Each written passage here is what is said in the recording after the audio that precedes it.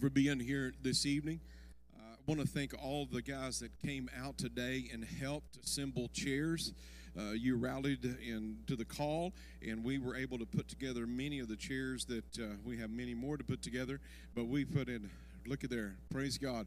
That's our new balcony that you're looking at right there. So if you haven't seen it in person, you can look at it there or go up after the service and you can see the chairs. We're going to be back out here tomorrow at 8 o'clock. And over in the FLC, putting together the rest of the chairs, then we're going to tackle the pews. And then what we don't get done tomorrow, we're going to finish up on Saturday. And so we're going to get this thing knocked out. Amen? And we have a home for all of the pews, so we thank God for that. And tonight I'm going to welcome Dennis to come back this evening. He's been helping. He had something on his heart here a while back, and I said, well, I got the perfect time. Because I'm going to be traveling for Light for the Lost and a lot of things going on in October. And so it's right in line with what I believe the Lord wants us to hear. A couple of announcements as he's coming. The fellowship is going to meet on Saturday the 22nd. They've got a Yesterland Farm activity that they're going to. The Flourish Women's Ministry is going to be meeting Sunday for lunch. And that's going to be, I believe, in the FLC. And if it's not, you guys look at it's a potluck, yes, so I guess it's going to be in the FLC. The men's camping trip is going to be October 28th and 29th. And also, Friend Day is coming up Sunday the 30th, and so invite all of your friends to be out here. God bless. Dennis, take it away. Are you up here or down there? Okay. All right. Y'all welcome, Dennis. And thank you, sir. Thank you. Well, praise the Lord. Thank you, Jesus. I wanted to let you know that the praise team, they know more songs than, they're not just repeating that song because they don't know any more songs, but they're repeating that song, We Need to Move, because I asked them if they would do that, and they'll do it, Lord willing, next Wednesday night as well. So, how many knows we need to move? We need a move of God. Amen. Well, praise God. I'm going to sit down tonight. Is that okay? Now, that don't mean I'm going to stay seated the whole time. If I get a little excited, you're okay with me getting up, moving around a little bit and hollering and waving my arms and all that? You're okay with that? Okay. Well, those that didn't vote. Tonight, just want to let you know something. The views are my own. If you don't like what I say, you can unfriend me, okay? I'm going to ask my wife to start us off with some scriptures here. Psalm 85, 6 through 9. Will you not revive us again, that your people may rejoice in you? Show us your mercy, Lord, and grant us your salvation. I will hear what God the Lord will speak, for he will speak peace to his people and to his saints, but let them not turn back to folly. Surely his salvation is near to those who fear him, that glory may dwell in our land. Hosea 10:12. Sow for yourselves righteousness, reap in mercy. Break up your fallow ground, for it is time to seek the Lord, till he comes and rains righteousness on you. James 4:8 through 10. Draw near to God, and he will draw near to you. Cleanse your hands, you sinners, and purify your hearts, you double-minded. Lament and mourn and weep. Let your laughter be turned to mourning, and your joy to gloom. Humble yourselves in the sight of the Lord, and he will lift you up. Somebody clap your hands for the word of the Lord tonight. Thank you, Jesus. Amen. Well, we're talking about revival, move of God, outpouring, awakening. There's different levels, of course, different degrees of effects of revival. Some revivals, all revivals affect us personally, if we have a personal revival. Some revivals are citywide. Some revivals are nationwide. How many knows we live in a time right now that we need a nationwide revival, a nationwide outpouring?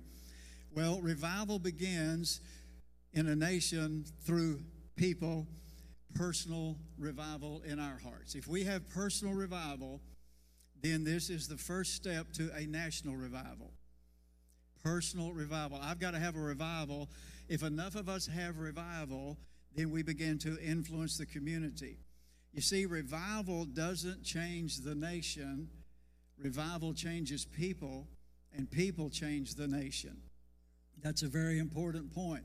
Because, see, if we're waiting for a cloud to drop out of the sky and for God to do everything, God doesn't always do everything. He's big enough to do things by himself, and he has taken care of business by himself many times. He didn't have to have anybody help him. But sometimes God chooses to use us to be involved in the process. Amen? So here's a statement. I want just kind of a pivotal statement. If we don't have a national revival, what we have now in America, we will have more of. What we have right now is not going to go away just because we don't like it. It's going to go away because we seek God, we obey God, and we see that change come. But if we don't have national revival, what we have now, it's only going to increase. And just when you think you've heard it all, I heard another one yesterday. Mr. Gates has spent $200 million to try to create an ID system. Wonder what that's all about. We live in perilous times. And the reason I would even bring these kind of things up and what I did last week, there's a lot of stuff going on. And it's human nature to get oversaturated and say, I don't want to hear that anymore. And I've been there, and haven't you been there as well? Sometimes we don't need to keep listening to it. You don't need to listen to I don't listen to the news at all, actually. I turned that junk off a long time ago. I didn't want to hear the propaganda. But sometimes you need to realize what's going on. We need to know what's going on in the world, but first we need to know what's going on in the Word. If you know what's going on in the Word, then you can take care and deal with what's going on in the world. But to hide our heads in the sand and say nothing's happening, that's not smart. These sober realities, what's the point of even bringing that up? Here's the point: not to bring up fear, create fear or hopelessness. The point is this, and I use this word advisedly, to drive us to do what we can do to be God's hands and God's voice on the earth. Amen? Not to bring fear and hopelessness. Because you know what? We're more than conquerors. We are the head and not the tail. We are above and not beneath. Amen. So this is going to, if we really look at these things properly, it's going to drive us. It's going to move us to really get serious and to seek God for revival. Revival doesn't change everything overnight always, but it starts the process. How many knows we need to start the process in America? Amen. We need to get the process started. We need better government. We need good government so that we can have freedom to assemble and freedom to preach the gospel. Good government restrains evil. Good gospel changes evil hearts. Amen. We deserve both, and we need both. We desire both of these. You remember the shutdowns? You remember that the bars weren't shut down. Liquor stores weren't shut down. Who'd they try to shut down? Now, none of us knew what was going on right at first, but after a few months, we kind of got it figured out. There's an agenda here, right?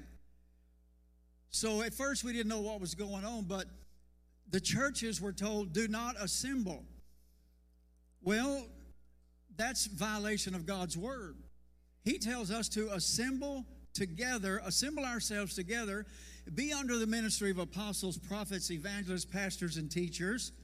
How can we do that if we're sitting at home watching it on video? Nothing wrong with video. I'll watch video every once in a while. I need to, if you can't make it, if you're sick or something like that. But we have to assemble together. We have to come together. That is the will of God. God needs us here in America. Let's read Exodus 3, 7 through 10. I think I read it last week, but this is such a perfect scripture to show how that God uses people. And the Lord said, I have surely seen the oppression of my people who are in Egypt, and have heard their cry because of their taskmasters, for I know their sorrows. So I have come down to deliver them out of the hand of the Egyptians. God. And to bring them up from that land to a good and large land, to a land flowing with milk and honey, to the place of the Canaanites and the Hittites and the Amorites and the Perizzites and the Hivites and the Jebusites. Now therefore, behold, the cry of the children of Israel has come to me, and I have also seen the oppression with which the Egyptians oppress them. Come now, therefore, and I will send you to Pharaoh, that you may bring my people, the children of Israel, out of Egypt. God just got through saying, I see your sorrow. I see what the taskmasters are doing. I see it, and I see your sorrow. And God, did God say, I'm going to come down and deliver you? God said that, right? We just read it. God said, I'm going to come deliver you. Then he goes to Moses and said, Moses, get your shoes on. You're going to go see Pharaoh. Moses said, wait a minute, I thought you said, you said you were going to deliver. And God said, I am, but I'm going to deliver through you. We want America delivered from evil, right? Right? Well, sometimes God uses us, or not sometimes, all the time God's going to use us in the way our government is set up. God uses people. Amen. And God said, I'm going to deliver. If you want to see a change in your nation, you've got to. We want America delivered from evil, right? Right? Well, sometimes God uses us, or not sometimes, all the time God's going to use us in the way our government is set up. God uses people. Amen. So, if you want to see a change in your nation, you've got to be willing. I didn't really ask to preach. I just kind of said, I kind of threw it out there. He said, good, we can do that. And so I wrote him back and said, well, we could probably do it in three Wednesday nights. He said, good. And then he set me off for a month so that I would carry this burden for a month. I don't know what Zechariah felt like, but he had a burden, and I felt the burden. He said, good. I felt the burden from a nation. And so I wrote him back and said, well, we can probably do it in three Wednesday nights. For the evil that's happening in our nation, and for all of the cover-up and all of the schemes and all of the evil. Now, next week, the Lord willing, we're going to get into what shall we call it? Let's call it the super duper powerful stuff next week, because we can have a revival in our land. We can have a revival. Tonight I'm going to talk about several incidences of places where there were revivals, some of the men and the servants of the Lord that were involved in that. But anyway, pastor said, okay, we'll do this, and so here I am. When we talk about revival, and we talk about the people of revival, I did not realize I have been studying and reading and praying for how long? 2 months. And my brain is so full and so empty at the same time. Because you put stuff in, and then the stuff you had put in there earlier, it goes out. So you have to keep it going. So what I decided tonight is, I know that people can't hang around forever. So here's what I want to do. I'm just going to talk about, just show some snapshots and some portions of God's changing lives and the servants of the Lord that He used. And then I want to move on from that, and then we'll finish up tonight, okay? But here's the question I want to ask us, because this is pivotal. Do you really want a revival? Now, you might want to think about that before you answer, because revival costs something. You need to really pray. If your pastors really want revival, so you really need to pray for them, because I know they really want revival. And see, anytime, anytime that somebody stands up and pushes for something, any kind of leader, they become a target. And so we're not afraid of becoming a target. We just need your prayer covering, okay? We just need your unity. We need your love. We need your wisdom to know what to do and how to do it and when to do it, and to go with the flow of the Holy Spirit. Amen. Hallelujah. So God used, I can't even name them all. John and Charles Wesley, George Whitefield's how it's spelled, but I always called him Whitefield, so I'm going to say Whitefield. George Whitefield, Jonathan Edwards, Charles Finney, D.L. Moody, Charles Spurgeon, Evan Roberts, Reinhard Bonnke, William Seymour, Billy Graham, Billy Sunday, on and on and on and on and on it goes. We're not trying to leave anybody out. There's just so many that you can't name them all. And for sake of time tonight, I'm just going to talk about a few. And here's what I want to say tonight. These servants of the Lord, I just want to talk about two of just the men and how they lived and sacrificed to influence generations. These were two Methodist circuit riding preachers. One of them, John Wesley, he was the founder of the Methodist Church. How many's ever heard of John Wesley? Well, when I got to studying all the studying I was doing, I had a new appreciation for these circuit riding preachers. Listen to this. John Wesley averaged 3 sermons a day for 54 years, preaching all told more than 44,000 times. In doing this, he traveled by horseback and carriage more than 200,000 miles, or about 5,000 miles a year.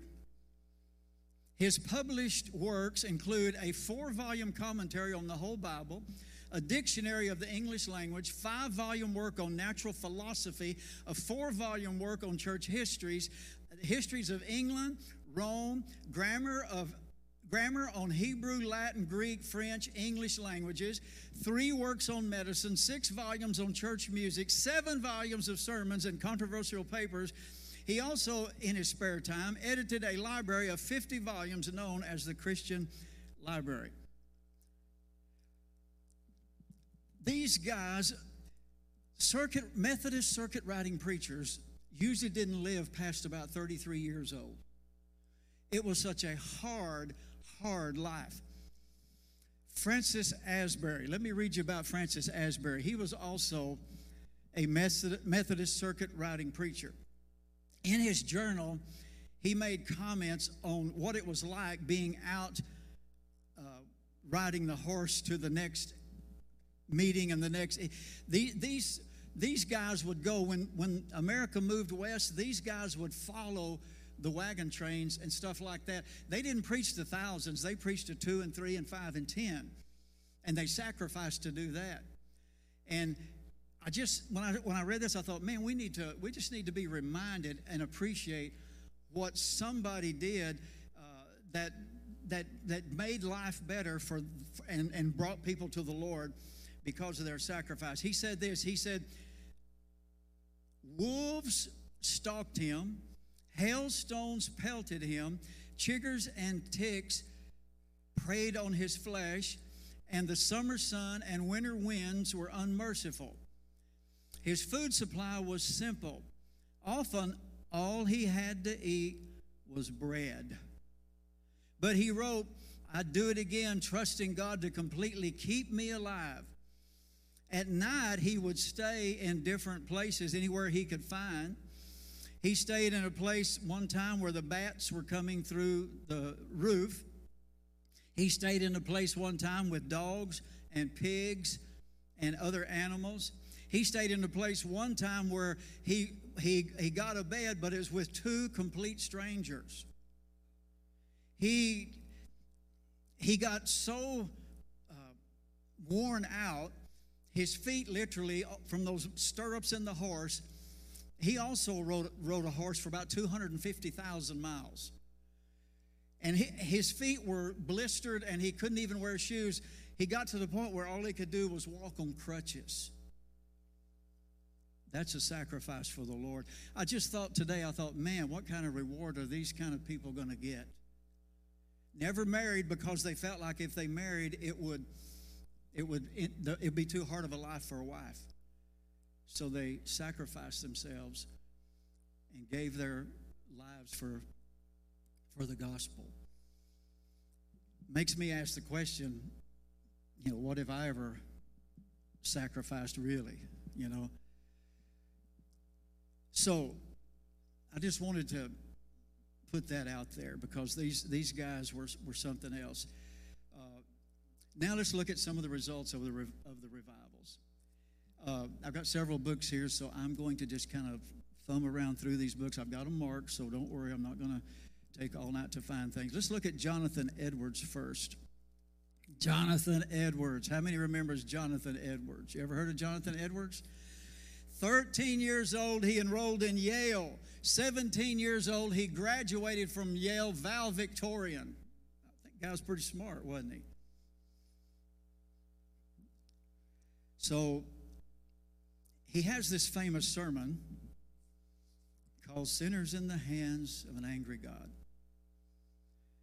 I could read you the sermon, but I'm not going to. It's way out there, I tell you. But Jonathan couldn't even finish the message before the people were crying out. As one minister put it, there was a great moaning and crying throughout the whole house. What shall I do to be saved? Oh, am I going to hell? Oh, what shall I do for Christ? It was as if they believed that the floor had opened and they were about to be swallowed up.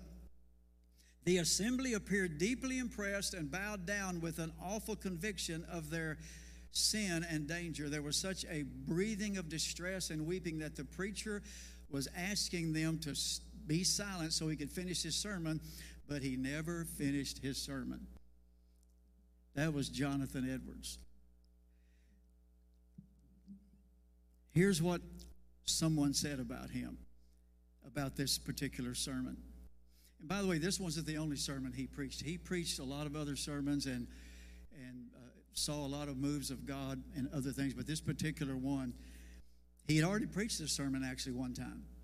Preached it at his church, and it didn't move anybody.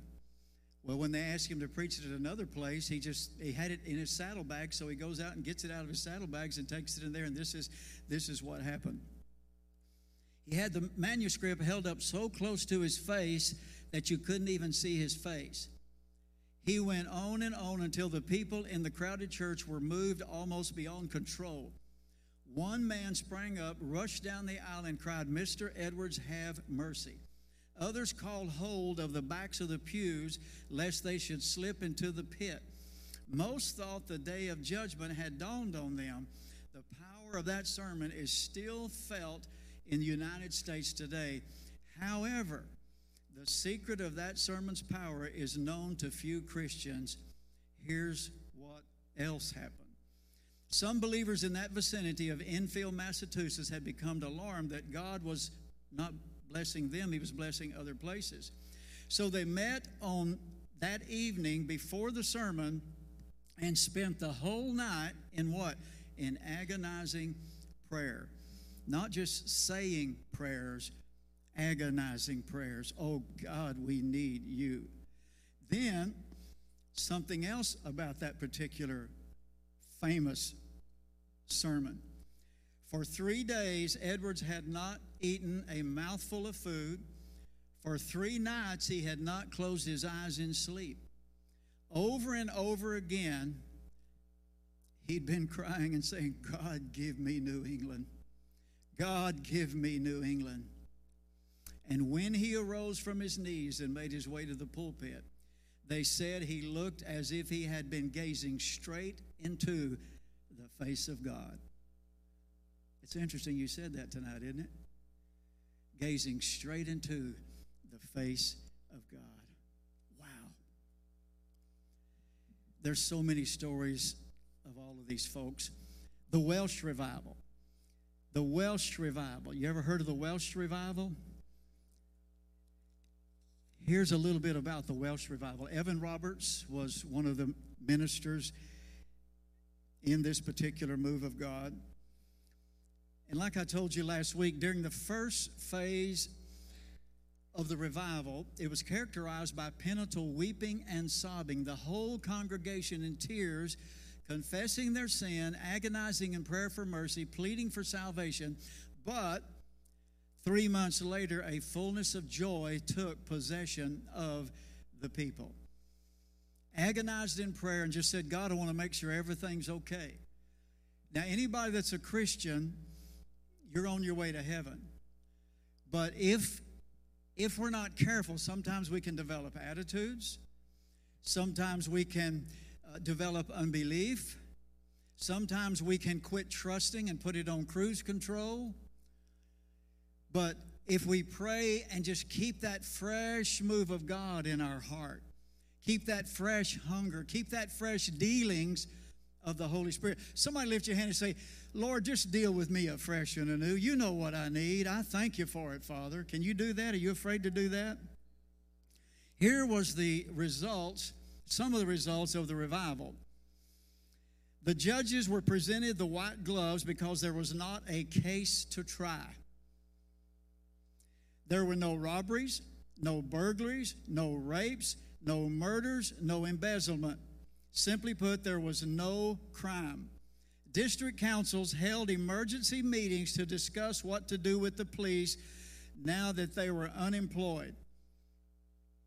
In one place, the sergeant of the police was sent and asked for, and he said, what do you do with your time? Here's what he said. Before the revival, we had two main jobs: to prevent crime and to control crowds at football games. Since the revival has started, there's practically no crime, so we just go with the crowds.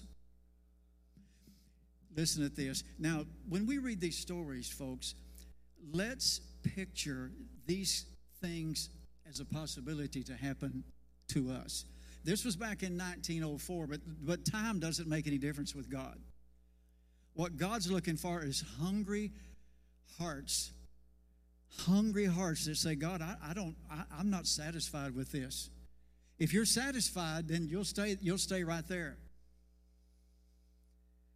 Before the revival, we prevented crime and controlled crowds. Now we just go with the crowds. As the revival swept Wales, now get the picture here. As the revival swept Greenville,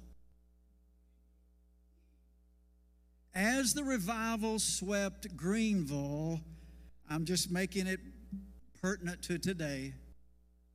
I want you to picture that. I want you to imagine that. As revival swept my family, as revival swept Wales, drunkenness was cut in half. There was a wave of bankruptcies, but nearly all the bankruptcies were taverns.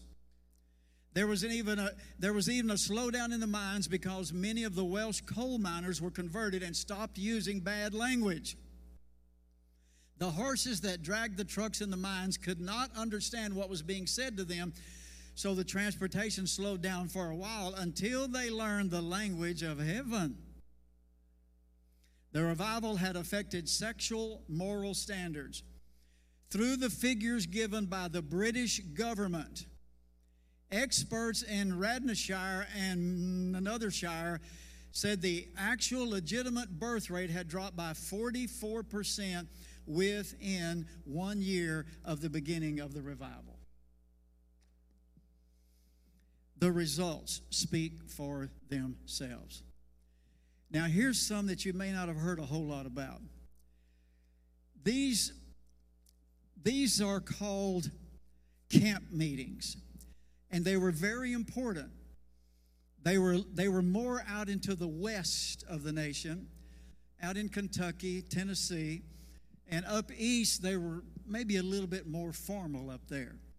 But when they got out into the camp meetings, what would happen is they would have what they called a communion, which we would call it just a revival meeting, a meeting. And so they would have a communion, and people would come. And then when they prayed and the Spirit of God started falling and people started hearing about it, other people would come. So you had a place called Jasper River. You had a place called Cane Ridge.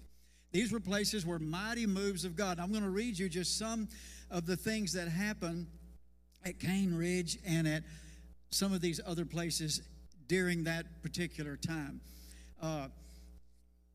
It said that many thousands of people attended. Now remember, this is more rural, and yet thousands of people are attending. These are people that just moved out into the west, and there's not that many people there, but thousands attended. The mighty power and mercy of God was manifested.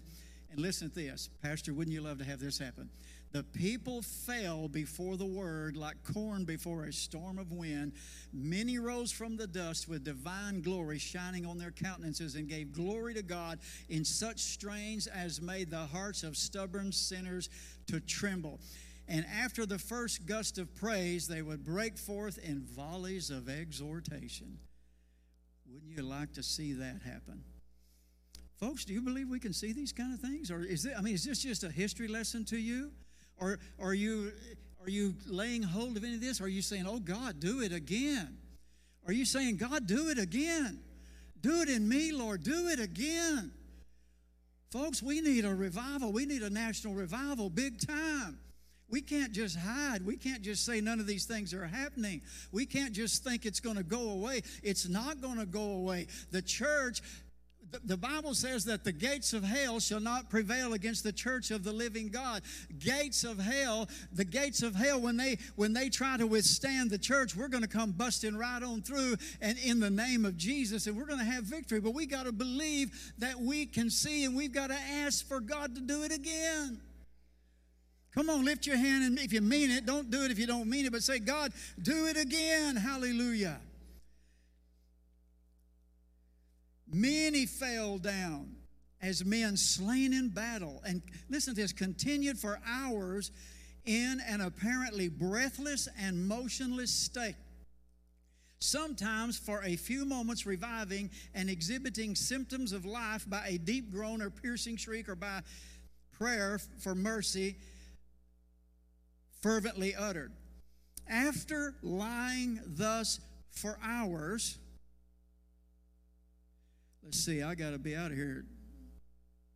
After laying thus for hours, deliverance came. On the day of Pentecost, they were in one accord in one place. There came a sound from heaven as a rushing mighty wind. It filled all the house where they were sitting, because Jesus had told them, go and wait for the promise. You know why some people don't get filled with the Holy Spirit? They're not willing to wait. Now, if you're willing to wait, you may not have to wait. But you got to get willing to wait. Very many fell down. And after lying thus for hours, they obtained deliverance. The gloomy cloud which had covered their faces seemed gradually and visibly to disappear, and hopes and smiles brightened into joy. I want to read you this one about this young girl. This is so cool. Here's another. This is Cane Ridge, I believe. In one instance, now listen to this, a 7-year-old girl named Barbara climbed up on a man's shoulder and began to speak with words far beyond her years. 7 years old. And when she was exhausted, she settled down to rest her head on the man's head as if to sleep. When a tender-hearted man saw this, he remarked, poor thing, she had better be laid down. She revived immediately to proclaim, 7 years old, don't call me poor, for Christ is my brother, God is my father, and I have a kingdom to inherit. Therefore do not call me poor, for I am rich in the blood of the Lamb. Wow. Where's our youth tonight? Are they over there? Come on, everybody, put your hand over toward the youth. Lord, let us see that in our youth. Let the youth see that kind of move. Let the children see that kind of move in the house here, Father. In Jesus' name, Lord. Thank you for, oh, glory to God. Glory to God. Now, Let me go to, I tell you what, for time, I'm going to skip a few of them. I hate to because they're so good. Let's go to Hemet, California. Is that how you say it? Hemet. Are you from California? Smart aleck. All right. Making the preacher look bad. You know where Hemet is? Hemet Valley? Is it a home of a lot of cults and stuff? It used to be. Methamphetamine capital? You what? Okay, I'm going to tell the story right here. Can I tell the story? Would you please let me tell the story? Is it okay? All right. Now, you can add to it if you want to. I may not have it all together here. Okay. Hemet Valley, fast growing. Now, this is back in 1990s, I think it was, okay? Hemet Valley was fast growing a cult haven. We had the Moonies, the Mormons, Sheep People, a cult that claimed Christ dealt in drugs, Scientology. It was the golden era, and the Maharishi Maheshi Yogi purchased property to teach people how to find enlightenment. And he also bought a 360-acre juvenile facility where students were given instructions in upper-level transcendental meditation. Not just about feeling good, but techniques whereby people can actually leave their bodies. So how many knows that that's demonic? Demonic. The cults were not only the pre-existing problem, neighborhood youth gangs had plagued the Hemet, just seeing if you was listening, Hemet suburb of San Jacinto for more than a century. Have you ever heard of San Jacinto Assembly? In Hemet? Are you serious? Well, you need to come be up here preaching. I tell you what, this is good. I'm glad somebody can verify this. That's good. So the First Street gang was right next door to the church, San Jacinto Assembly. Now, the First Street gang was a gang that had been there for nearly 100 years. The kids were in it, their dads had been in it, and their grandfathers had been in it. It was bad. So the danger there was so great that the police wouldn't even go unless they had some extra backup. Also, sleepy Hemet Valley was also the methamphetamine manufacturing capital of the West Coast. One former cooker, we're going to call him Sonny in the book it says here, told me that he boasted of at least 9 major production laboratories. He said the climate was perfect. The law enforcement was helpful because the law enforcement officers actually helped transport the dope. So what happened was, some of the leaders there, the community, they got together with the community intercessors, and listen at what they did. They began to select meaningful targets. We're going to talk about that next Wednesday night. Meaningful targets. Seeing the challenge before them, they became spiritually engaged. With real targets and timelines, they could actually watch the answer to their prayers. There's a lot of people I'd like to encourage us, if it's okay with Pastor, to have a little prayer list, your own personal prayer list, where you're targeting, since we're kind of emphasizing America, where you're targeting some of our leaders. The good ones need to be prayed that they'll be strengthened and encouraged. The bad ones, they need to have the wheels pulled off of their chariot. I'll just tell you that. So the cult membership, it was once a serious threat, but after these folks began to pray, after they began to seek God, here's what happened. Cult membership was once a serious threat, but it dropped to less than 0.3%. The Scientologists have yet to be evicted from their perch, but many other groups are long gone. The Transcendental Meditation Training Center was literally burned out shortly after praying for their removal. A brush fire started in the mountains on the west side of the valley. It burned along the top of the ridge and then arced down like a finger to incinerate Maharishi's facility, leaving adjacent properties unsinged. Then the flames burned back up the mountain and were eventually extinguished after prayer. after prayer. How many believes it'll make a difference in prayer? And how about this Sonny guy? This Sonny guy who was the former drug dealer there. He was on his way to commit a murder. Driving to meet his intended victim, he felt something take control of the steering wheel. Have you ever heard pastors pray and say, Lord, just deal with them, just turn them in here? Well, we need to go out and reach them as well, but sometimes God can just turn them in there. Listen to this. Driving to meet his intended victim, he felt something take control of the steering wheel. He wound up in the parking lot of Bob Beckett's Dwelling Place Church. It was about 8 in the morning, and men were having a meeting, and they had just gotten underway. Before I got out of the car, this former drug dealer said, I looked at the silenced pistol laying on the seat. I remember thinking, oh my God, what am I doing? So I covered it with a blanket, walked into the prayer meeting. As soon as I did that, it was all over. People were praying all around me, and I heard this man speak out as he was praying. Somebody was about to murder somebody today. Man, my eyeballs just popped out of my head, but that was the beginning of my new journey home. I've never experienced more joy. The school districts now, that used to be the laughing stock of Southern California with a 4.7 dropout rate, it was then, after prayer and revival, 0.07. That's pretty good, isn't it? Hallelujah. Can I go on? How are we doing on time? I heard one of you say go on, so okay, I will go on. You want me to go on home? Is that what you're saying? 2 more. Can I do 2 more? 2 more. All right. Let's do Almolongo, Guatemala. You know where Almolongo is? Are you serious? You people know where all these places are? So you're going to verify this, that there really is such a place. All right. Now, this is after revival. I don't know what it was before. Well, I do know what it was before because they said there was a lot of drunkenness. They said the fathers would drink all night long. One of the pastors here said that his dad was drunk sometimes 40 to 50 days. And the police would go out and just find him laying in the street. So there was a group. It doesn't have to be a big group.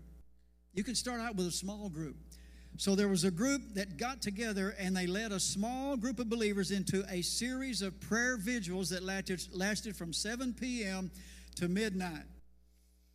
Although prayer dominated the meetings, these vanguard intercessors also, listen, took time to speak declarations of freedom over the town. He said, God filled us with faith. We started praying, Lord, it's not possible that we could be so insignificant when your word says that we are the head and not the tail. So in the months that followed, it says the power of God began to deliver many possessed by demons. They had been given their lives to these false gods, these Mayan gods. In 1998, there were nearly 24 evangelical churches in this Mayan town of 19,000, and at least 4 of them have 1,000 or more members. So God began to move, and God began to deal, and the town that was once full of alcohol and the businesses that were once had alcohol on the shelves now were filled with groceries. But listen to what else happened. As the drinking stopped, so did the violence. For 20 years, the town's crime rate, isn't that interesting? 20 years. That's not just an overnight deal. 20 years. The crime rate went down, declined steadily. In 1994, the last of the 4 jails in Almolonga, I say it right? Almagunga? Cheetahconga? Almagunga. Okay, whatever he said. They closed the 4 jails, and the remodeled building is now called the Hall of Honor and used for municipal ceremonies and weddings. But now here's something that's really, really interesting. Even the town's agricultural base has come to life. For years, crops around that place were diminished through a combination of arid land and poor work habits. But as the people have turned to God, They have seen a remarkable transformation of their land. It's a glorious thing. All Malonga's fields have become so fertile that they yield 3 harvests per year. In fact, some farmers reported their normal 60-day growing cycle on certain vegetables has been cut to 25 days. Whereas before they would export 4 truckloads per month, they're now watching as many as 40 loads a day roll out of the valley, from 4 a month to 40 a day. See, revival even affects the dirt. The presence of God just affects everything. Hallelujah. This place was nicknamed America's Vegetable Garden. Almalongo's produce is of biblical proportions. Now, the man that wrote the book here, George Otis, he said, walking through the local exhibition hall, I saw and filmed 5-pound beets, carrots larger than my arm, and cabbages the size of oversized basketballs. Noting the dimension of these vegetables and the town's astounding 1,000% increase in agricultural productivity, university researchers from the United States and other foreign countries have beat a path to Al Malongo. How significant, one paper wrote, are these developments? The headline said, the evangelical church constitutes the most significant force for religious change in the highlands of Guatemala since the Spanish conquest. Revival, outpouring, the move of God, the awakening. It starts with us, precious ones. It starts with us. It starts with me. Do you want a revival?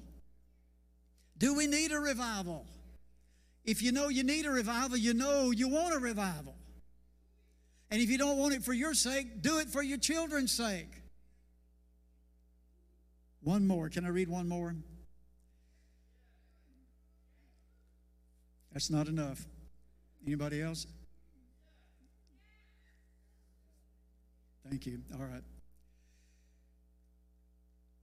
Let's go to Azusa Street. 1906, it lasted, 1,000 days, I think they said. Azusa Street, a precious man, William Seymour. He goes to a church. He goes to Charles Parham's Bible School in Houston. And then he goes to California for a meeting. And they had just been seeking the Lord for the baptism of the Holy Spirit. And the baptism of the Holy Spirit began to come and began to fill different ones there in the school. William Seymour goes to California. He's invited to preach at a church there. He goes to preach there, and after the first night of his preaching, he comes back the second night, and the doors of the church are locked. They weren't interested in what he had to say. So a lady says, you know what, I don't like the way they treated you. You can come to my house. And so William Seymour went to her house, and people started hearing about it. People started getting filled with the Spirit, and they got in her little old house, which was on the other side of the tracks, which was a little wooden frame house, and they would get to praising and worshiping God so much. One time the whole floor fell through, and the walls caved in, but nobody was hurt. So they thought at that time, we better find us another place. So they found an old livery stable, I believe it was, on Azusa Street. The people painted it and whitewashed it and cleaned it up. They had prayer in the upper room, and then they would have services down below. It wasn't necessarily your what we would think of your regular type services. William Seymour didn't even preach all that much. He just kind of conducted the revival. And it was a very interesting thing. They had the prayer room, and it was open 24/7. They prayed night and day. And whenever the preaching would start, they would ring a bell. So when the bell would ring, somebody had something to say. So you would leave the prayer room and you'd go down and sit in the service. And that's where I want to pick up this story.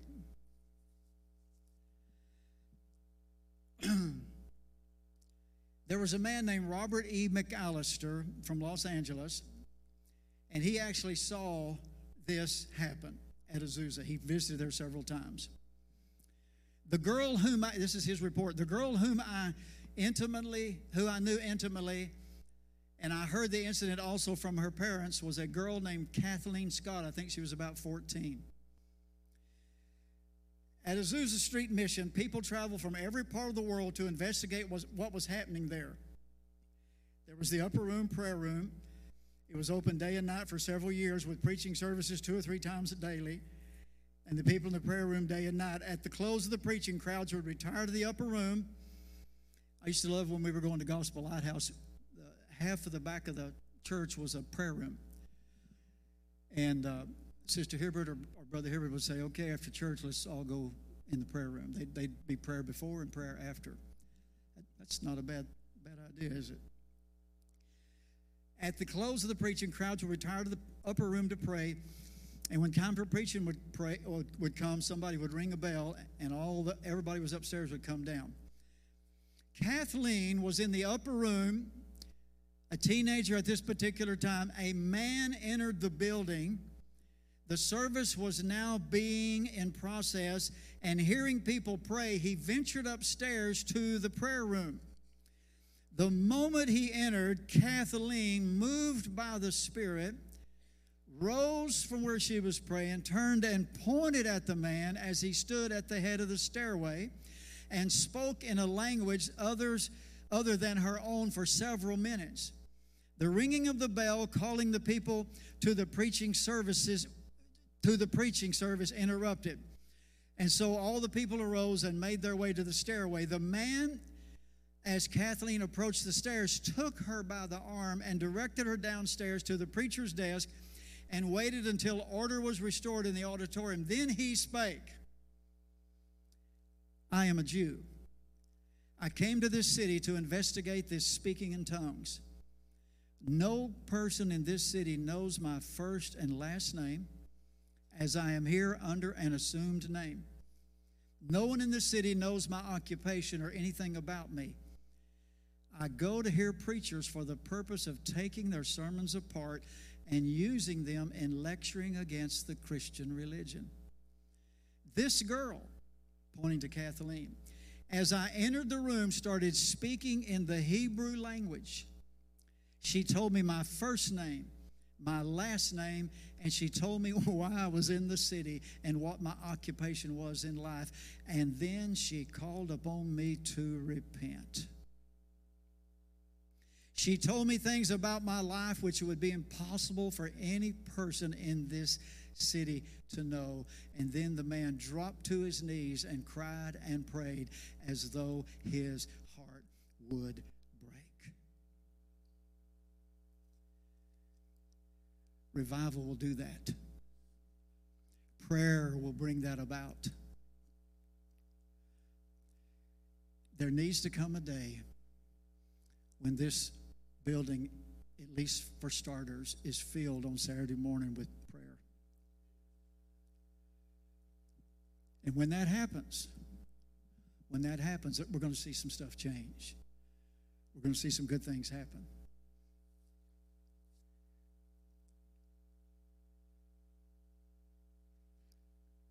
Are we ready? Are we ready to do what the Lord wants us to do? Are we ready to seek Him? Are we ready to get with it? Because here's the deal. We are not hopeless, and we are not helpless without Him. But without Him, see, I think what we are, Pastor, I think what it is we're just not quite full. That's not a statement to condemn anybody. We're just not quite as full as we need to be. And when we really move in there, everybody's on a different level. If you're up here, don't condemn me for being down here. And if you're down here and I'm up here, I'm not going to condemn you for being down there. What God is looking at is your heart's pursuit. What God is looking at is your hunger, our willingness to pursue Him. And you know what? Anybody that's ever looked in the face of God, never been disappointed. They've never been disappointed. Wouldn't you like to see God move in such a way where a drug dealer or gang member comes walking down the aisle? One of these pastors here, he said, they're in Hemet. He said that as he was preaching, the gang leader came walking down the aisle. While he's in the middle of his sermon, he said, I didn't know what he was going to do or what he was going to say, but he got right up to the pulpit and he said, Preacher, I want to get saved, and I want to get saved right now. Do you think that could happen? It can, if we'll just be sensitive to the Lord and pursue the Lord. Amen. Amen. Can we, I know it's late. I guess it's too late. Maybe we could at least spend 5 minutes in the altar. And I don't know if the praise team is still around or not, but maybe we could just sing that song, We Need to Move. Can we do that? We need a move of God. Just find you a place up here at the altar, just 5 or 10 minutes, or 2 minutes even. Just come and kneel before the Lord and say, God, we need a move. And I want you to move in me. And then I'm just going to let Pastor have it back. Hallelujah, hallelujah, hallelujah, hallelujah. We can see it, folks. We can see it. We can see it in our nation. We can see it. Prayer's the key. Next week we're going to be really moving into that arena of prayer. Oh, hallelujah, hallelujah, hallelujah, hallelujah. Worthy, worthy. Oh, God, we need a move. Oh, God, we need a move. Oh, God, we need a move. Oh, Father God, we need a move. Oh, we need a move, Lord. Hallelujah, hallelujah, hallelujah. Praise you, Lord. Praise you, Lord. Praise you, Lord.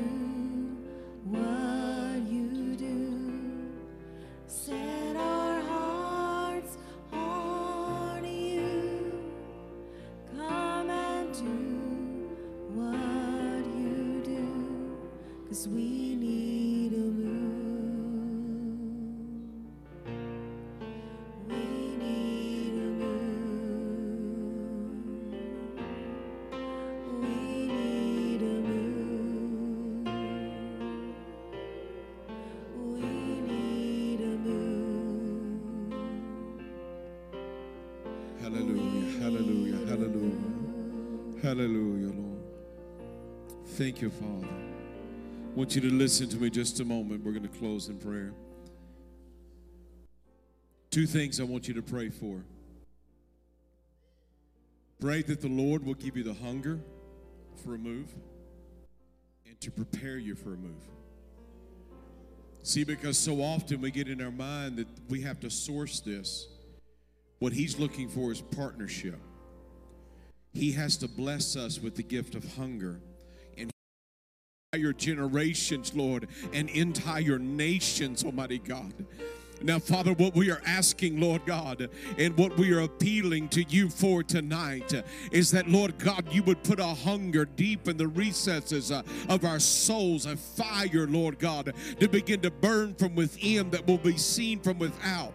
Lord, we ask, Almighty God, that you would prepare our hearts with the fire, Lord God, the illuminating, Lord, fire of the Holy Spirit in the depth of our soul, Almighty God, that, Lord, will begin to prepare us, Lord God, for a move beyond our imagination, beyond our resources, Lord God, beyond our reasoning skills and logic, Lord God, beyond the wish and the want, and Lord God, be a hunger, Lord, so deep and so rich and so mighty and so powerful, Lord God, that, Lord, nothing else will do.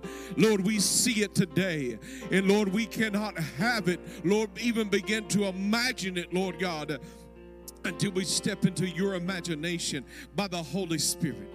Now, Lord, I'm asking, God, that you will pour within me, within this ministry, within this house, within your people, Lord God, a deep, rich, ravenous hunger for revival, Lord. Lord, we release hunger in this house and a preparation by the fire that, Lord, we will see our children, Lord God, and this nation turn about, and it'll begin here and now, Father. And Lord, I pray, Almighty God, Lord, that we would see the miracles, Lord God, of transformation, Father, begin to take place in every service on a daily basis. Lord, in Walmart, the workplace, Lord God, in the home. Father, we ask it, Lord God. We're not just regurgitating. We're not just saying, Lord, we are believing for a move. We are believing